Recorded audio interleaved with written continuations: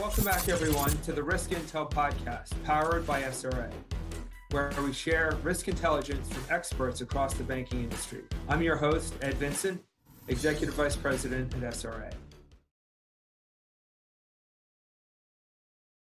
Please join me in welcoming Michael Glotz, co-founder and CEO of SRA, and Beth Watson, Vice President and board member of the regional CAVA RMA, past president of the Richmond RMA, and current director of customer success at SRA. Thank you guys for being with us today. Great to be here. Michael, it feels like understanding risk maturity level and managing risk over time should be foundational to a bank's risk management function. Can you briefly explain why a risk maturity framework is important, both from the bank's point of view and from a regulator's point of view? Yeah, good question, Ed. And I would say the risk maturity framework, in my viewpoint, is really the starting point of your entire ERM program. And, I've been around the risk area for over 30 years in the banking industry and been a chief risk officer. And I would say the starting point is, how are you managing your risk function? What's the effectiveness of your risk function? How are you documenting the fact that you've invested in some areas, you're strong in one area, you're weak in another area? And the risk maturity framework allows you to go through your entire risk program, identify where you're strong, where you're weak, and really develop that roadmap for the next 3 years. So this is your strategic planning process for your own function, and as well gives you the ability to benchmark this in terms of not only how you're doing against your peers in the industry, but it also benchmarks you against where you should be for your size in the organization. So the starting point for really any enterprise risk director or chief risk officer is, where are we today? What's our plan? And this framework allows you to do that.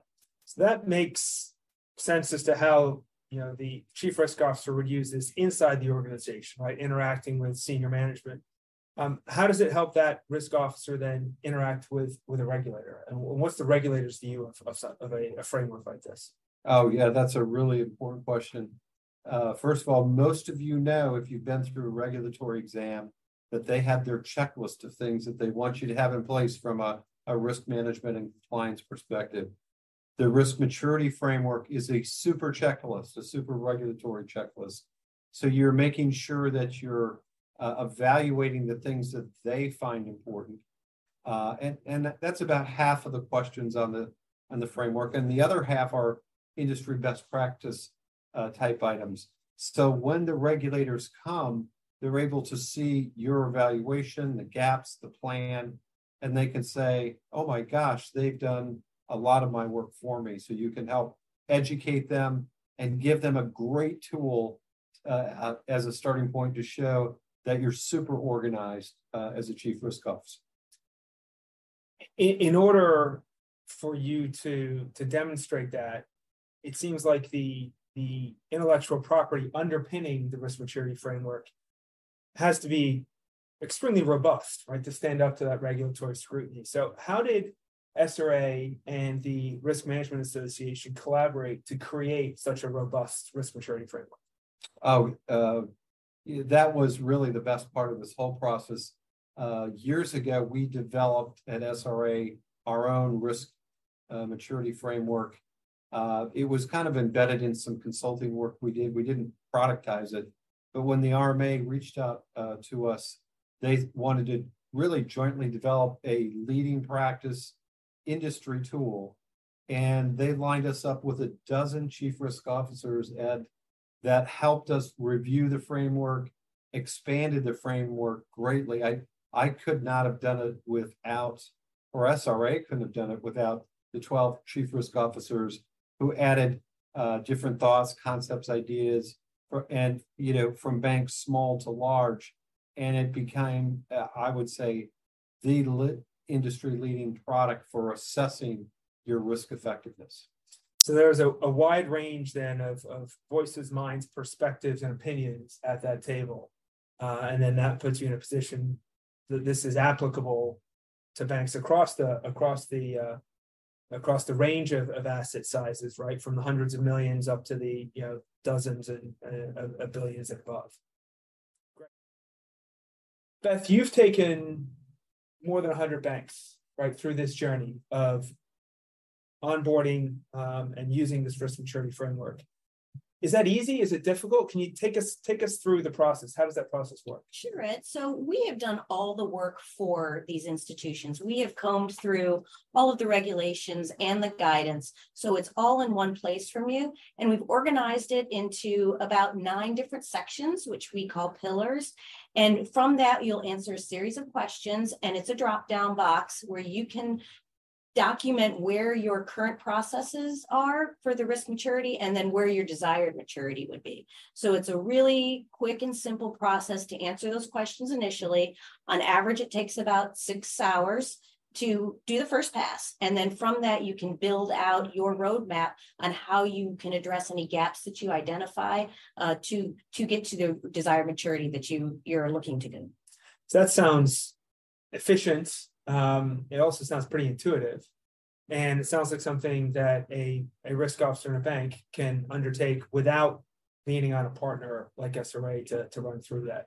Will that risk officer complete that maturity framework assessment themselves? Will they bring other people within the organization into the mix for those questions, answering those questions? It really depends on the institution. Some institutions have that person with all of that institutional knowledge that can do the first pass by themselves and then start that conversation to validate their understanding of how the corporation works. Or you could have a group of people that complete the risk maturity framework based on their areas of expertise. All right, so that's round one. Right, you license this, you get in there, you kind of run through that process, through that journey. How frequently do banks update the risk maturity framework, and do banks use the tool set in between those update cycles? So most of our institutions are updating it quarterly because they have found there are a number of gaps that they would like to address, and the system allows you to create a 3-year roadmap. So you can identify those areas that are more important to you that you really need to complete quickly. And then you can do the ones that are a little bit lower priority, but you still need to address.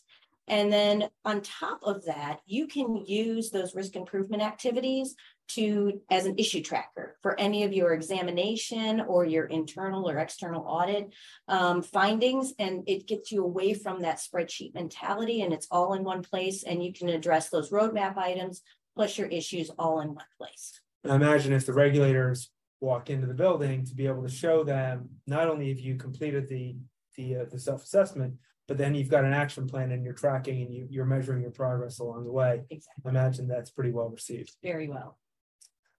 Can you share a bit of feedback that you received from the banks who utilize the risk maturity framework? A war story or two, if you will. Well, I think, the biggest one is just, I get a lot of, wow, thank you for this. This really has shown us what we need to do, and more importantly, how to get there. There was a lot of feedback that there's things out there that tell you what you need to do, but how to get to the next level was not really well stated or organized, and especially with the roadmap, to help you keep on track of those roadmaps. Just having a roadmap item is fine, but if you have a due date, a progress status report, all of that to get you to that roadmap, it has just been fantastic. The conversations that are happening within these institutions, amongst board members, senior management, around all of the different areas that are in there has been fantastic. Just really great feedback, and just can't believe how easy it is. Michael, I imagine from your perspective as well, right, having been in that seat of a risk leadership position within an organization, to have something like this at your disposal, it gives you a mechanism then to interact with the board, for example, right, and to present your risk plan in a way that is digestible to senior management and the board of directors. Yeah, that's a good point. And the boards have a responsibility to ensure that the bank they oversee has the right risk framework in place. So that's an obligation. And a lot of times they really don't know what framework is in place or what extent So you will be doing the board a big favor by giving them a nice summary that says, we have a risk framework, the RMA helped develop it with SRA. Here's where we are, here's where the gaps are. And it'll probably be the first time they've ever seen something like that, that's highly summarized, gives them the roadmap, and then it gives them something to help manage you a little bit along the way, making sure you get the right resources, the right systems, the right process in place over that 3-year period. So it's a win-win for the board and the management team. Right. And I think in closing, one of the areas that I've been excited to learn about is the fact that in short order here, we'll be able to have an institution compare themselves to a peer group, to a relevant group of similar institutions. And so it's not just looking at yourself as a bank in a vacuum, but it's being able to benchmark yourself against other institutions as well. So that idea of peer analysis and peer benchmarking is going to be an even greater value here available to RMF consumers. So thank you very much for your perspective, Beth and Michael. It's great to have you here today. Appreciate the thoughts. Thank you.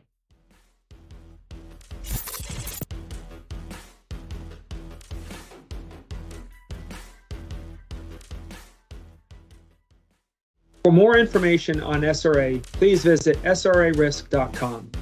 Watch or listen to our weekly Risk Intel podcast series, or follow us on LinkedIn to learn more.